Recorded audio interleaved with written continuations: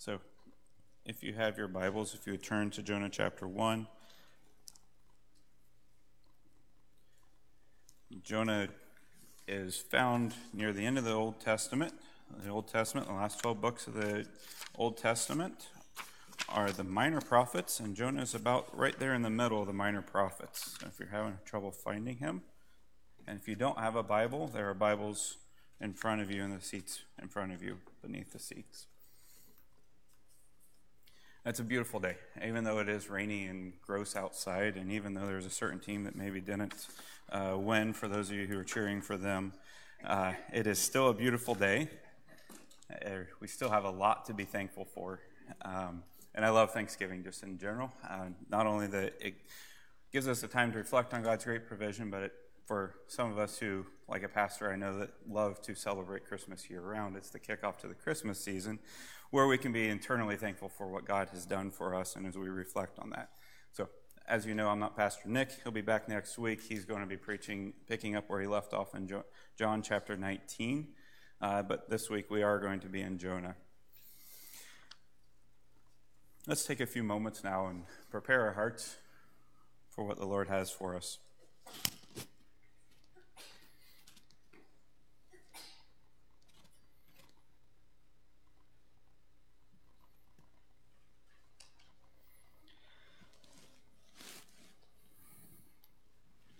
Father God, you are good. You are so good. Your word is never failing, even though we fall so short. Your love is unconditional. Thank you for your living word that is sharper than any two-edged sword, that teaches us how best to live. Guide and direct us now in this time, and speak to our hearts. In Christ's name we pray. Amen. So hopefully now you've had an opportunity to find Jonah. If you're able to, if you would, please stand for the reading of God's word. We'll be reading all of chapter 1. Beginning in verse 1. Now the word of the Lord came to Jonah, the son of Amittai, saying, Arise, go to Nineveh, that great city, and call out against it. For their evil has come up before me. But Jonah rose to flee to Tarshish from the presence of the Lord. He went down to Joppa and found a ship going to Tarshish. So he paid the fare and went down into it to go with them to Tarshish, away from the presence of the Lord. But the Lord hurled a great wind upon the sea, and there was a mighty tempest on the sea, so that the ship might threaten to break up. But the mariners were afraid, and each cried out to his God, and they hurled the cargo that was in the ship into the sea to lighten it for them. But Jonah had gone down into the inner part of the ship and had laid down and was fast asleep. So the captain came to him and said, What do you mean, you sleeper? Arise, call out to your God. Perhaps the God will give us a thought to us, that we may not perish. And they said to one another, Come, let us cast lots, that we may know on whose account this evil has come upon us. So they cast lots, and the lot fell on Jonah. Then they said to him, Tell us, on whose account is this evil come upon us? What is your occupation, and where do you come from? What is your country? And of what people are you? And he said to them, I am a Hebrew, and I fear the Lord, the God of heaven, who made the sea and the dry land. Then the men were exceedingly afraid and said to him, What is this that you have done? For the men knew that he was fleeing from the presence of the Lord, because he had told them. Then he said to them, What shall we do to you, that the sea may quiet down for us? For the sea grew more and more tempestuous. He said to them, Pick me up and hurl me into the sea. Then the sea will quiet down for you, because I know it is because of me that this great tempest has come upon you. Nevertheless, the men rowed hard to get back to the dry land, but they could not, for the sea grew more and more tempestuous against them.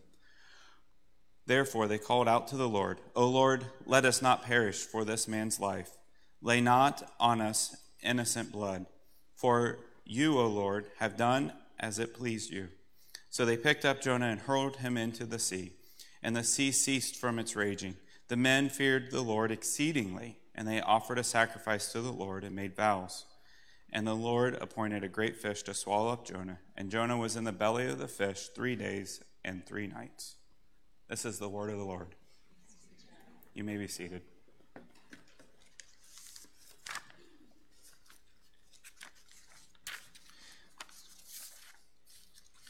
So Jonah's story is one that we love to simplify and to teach children, and it's in almost every children's Bible story that you read, like the one we read earlier, and which is a great one, and that it's the Jesus Storybook Bible because it points every story points back to Jesus and the coming of the Messiah. But we go so far in fictionalizing it that our kids almost makes it hard for us to believe that it actually happened. And then as adults, we kind of forget it. We kind of move on from this story. But I've always loved the story of Jonah because in it I see God's unconditional love. I see so many comparisons that can be made between Jonah's life and the life of Jesus. The many ways where a human being messed up and the Son of God did not. I see a prophet who is called to speak the word of God to his people. The prophet is shown to be stubborn, disobedient, and desires to have God smite his enemies. And yet we see a patient God as he works through his fallen prophet, all the while trying to teach his prophet and to reach his prophet's heart. Through Jonah's many struggles, God still speaks to him. God still tries to teach Jonah in spite of Jonah's bullheadedness. Jonah's bullheadedness is something I can relate to a little more often than I'd like to admit. So Jonah's call to obedience. In verse 2, we see God calling Jonah, telling him to go to Nineveh. This is Jonah's calling. This is not to say that this would have been an easy task for Jonah. Nineveh was a huge city that we know. Where would Jonah go? Who would he speak to? What would he say in speaking out against it? More importantly, the people of Nineveh were enemies of the Jews. So how would the Ninevites, who are fallen people living in sin, how would they respond to an enemy stepping in their gates, saying and speaking out against it, saying that there is judgment coming upon them? How would they respond? I would say without complete faith in God and his goodness and without trust in it, these are all fair questions and reasonable concerns. If Jonah had responded to God, speaking to him with questions on the specifics, while not ideal in that it would display a lack of trust on Jonah's side, it would be far better than what Jonah decided to do next. It was his not so very good plan, as the Storybook Bible said. A response of doubt like this would be a response similar to Zechariah and his response when the angel told him that his wife Elizabeth would bear a son. Zechariah doubted that God would be able to do this, for he said, "I am old, and my wife is barren. How can we have this child?" He doubted. He had faith. Zechariah was then subsequently punished for his lack of faith in that he was rendered mute until the naming of John. However, we do not see Zechariah disobeying the word from the angel, just doubting what God was able to do. Jonah, on the other hand, we see him taking action. I mean, even if Jonah had been like that child, which I'm sure parents have never heard this, but they ask their child to do something, and they say, "I can't. It's too hard." I'm sure that's never been said before, but this still would have been better than what Jonah decided to do next. Jonah decides to sail to Tarshish. As all of our children's stories say, it's the exact opposite direction. We know it, Nineveh's over here, Tarshish is over there. It's as far as I can get away from Nineveh. Verse 3 makes it very clear that Jonah is not going to Nineveh, but is going to Tarshish. 3 times in that one verse alone, it states that Jonah is going to Tarshish. Reading it again. But Jonah rose to flee to Tarshish from the presence of the Lord. He went down to Joppa, found a ship going to Tarshish. So he paid the fare and went down into it to go with them to Tarshish. So 3 times there. Away from the presence of the Lord. So he's fleeing. He's going the opposite direction. He's doing everything he can not to obey. He's making an active thought decision to go in the opposite direction. So he takes action to show just how willing he is to go out and be disobedient to God's calling. Somehow, either Jonah thought he could hide from God, or maybe he thought he could distance himself as far as possible from the task that God called him to, and then he wouldn't have to do it. We don't know exactly what was going through his mind. The idea of hiding from God in and of itself sounds extremely silly. We all know that we cannot hide from God. However, how many times, church, do we try to hide our sin from God? Do we try to keep our sin in the darkness and not confess our sins as God calls us to? God is sovereign. He is all-knowing. He is ever-present. We cannot hide from him, no matter what lengths we go to. If Jonah thought he would get off the hook from the task he was called to by getting as far away as possible, then he had another thing coming. Like a child who runs to their bedroom when told to clean up the mess they made in the kitchen, God showed that Jonah that no matter how far he ran, he could still be brought back to complete that task he was called to. We don't really know what was going through Jonah's mind here. But what we do know is that the action he took was in direct disobedience to God's calling. So, Jonah's on the run, trying to avoid obeying God's calling. God sends a terrible storm, one that is so bad that these experienced sailors who are running the ship are fearful for their lives. So this is not a small storm. And in the midst of this storm, where do we find our prophet? What is he doing? One would hope that you would find him on the deck doing everything he can to help the sailors to survive this storm, or even better yet, on his knees praying to God, Lord, forgive me. I have been disobedient. Help us through this storm. But not Jonah. Instead, we find Jonah below deck sleeping, doing nothing to help the situation. Verse 6 is full of irony here. Let's look at this verse again. Looking back at verse 6. So the captain came and said to him, "What do you mean, you sleeper? Arise, call out to your God. Perhaps the God will give a thought to us, that we may not perish." See the irony in this situation? The sailor is pagan, worshiping many gods.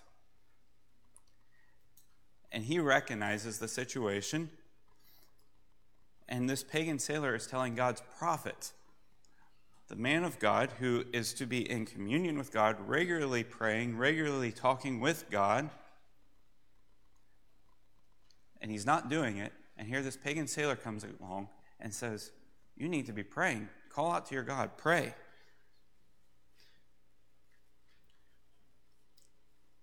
And even still in this text, we do not see that Jonah followed the sailor's command and got on his knees and prayed. Instead, we get the impression that Jonah continues to be obstinate towards the will of God.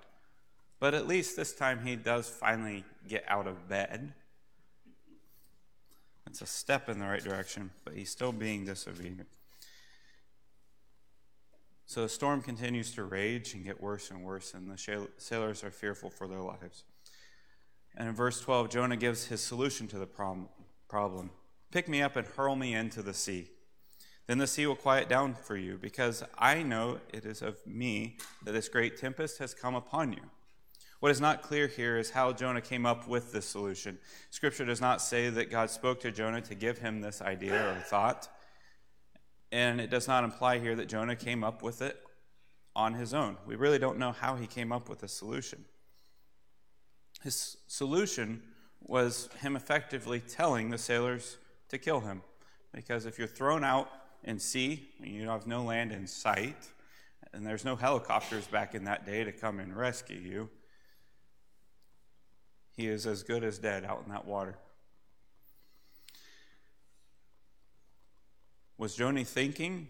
Was this solution one of selflessness, saying one that says, let me sacrifice myself for the good of the others, that maybe this will allow the sea to calm down? Or was it one of selfishness? Was Jonah thinking, if you kill me by throwing me overboard, I really won't have to obey God's calling on my life because I can't, because I'm dead? We really don't know what Jonah's motives here, but from Jonah's track record here in this first chapter and clues given to us in the later chapters, I would say it was a motive of selfishness. He was still trying to disobey.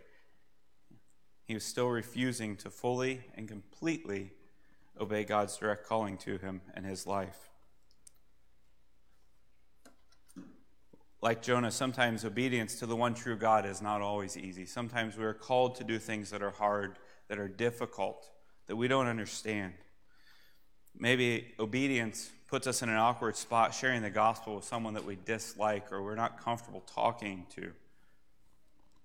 As children of God, obedience is not something that is reserved just for our kids, just for our little children. In fact, quite the opposite. The older we get, it seems the higher the stakes are in our calling to obedience. For example, as a parent, I am called to obedience in the raising of my children. I am called to teach them and instruct them in the ways of the Lord. If I fail to be obedient in this task, it could have eternal consequences, not only for me, but for my children as well, that the Lord has entrusted to my care. Our call to obedience is not because God wants us to be unhappy or to lead a difficult life, but quite the opposite. In Jeremiah chapter 7, the prophet Jeremiah is actually obeying the Lord, unlike Jonah, and standing in the temple gate calling out against the evil in the land of Israel. In Jeremiah's obedience, we see the heart of God and why he wants us to obey. In verse 23 of chapter 7, it reads, "But this command I give them, obey my voice, and I will be your God, and you will be my people. And walk in all the way that I command you, that it may be well with you." Do you hear that? God wants us to obey because he wants what is best for us. Walk in all the way that I command you, that it may be well with you. I would say that an all-knowing, sovereign, merciful God who sees the entire picture, he sees the near and the far, he would know what is best for us. We don't always know what's best for us. We may think we do, but we don't know. We obey. So how do we go about obeying? We're called to obey, but how do we do it? First, we obey by spending time with God, reading and studying his word. This is why Pastor Nick emphasizes the importance of the scripture reading every week. This is how God speaks to us and shows us what obedience looks like. Or in the case of today's passage, what obedience doesn't look like. Second, we need to be spending time with God in prayer, communing with our Creator. Fortunately for us, when we fail to be obedient, we have a God who is patient and merciful. In this passage, we see God's mercy displayed in multiple ways in this first chapter of Jonah. We see God's mercy in the sparing of the sailors' lives. God did not send a storm to sink the entire ship. Instead, he displayed his great power over nature by sending a storm that was just strong enough that the sailors realized they couldn't do it on their own and that their lives were in danger. They were fearful for their lives. However, the storm was not so much that the boat sank right away. We see God's mercy and the leading of the sailors to see the power of the one true God. Looking back at verse 14 again. Therefore, they called out to the Lord, "O Lord, let us not perish for this man's life, and lay not on us innocent blood, for you, O Lord, have done as it pleased you." There's also irony in this verse. In the entire first chapter, we never see, with all that's going on, we never see Jonah, God's prophet, ever once praying. However, here these pagan sailors who worship many gods are calling out to the Lord for mercy. In this, we see God working through Jonah and his disobedience to draw these sailors to him, even though Jonah is not being drawn to him.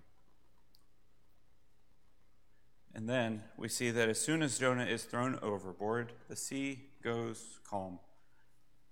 God shows to those sailors that he is the one true God and that he controls the sea. The fear of the Lord started out with the sailors as a general fear, but through God's display of the power of the sea, it grew into an intense reverent fear that resulted in them making sacrifices and vows to the Lord. Had not God been merciful, this would not have taken place. And of course, we see God's mercy in the sparing of Jonah's life by sending a great fish to swallow him up. Likewise, God has great mercy for us.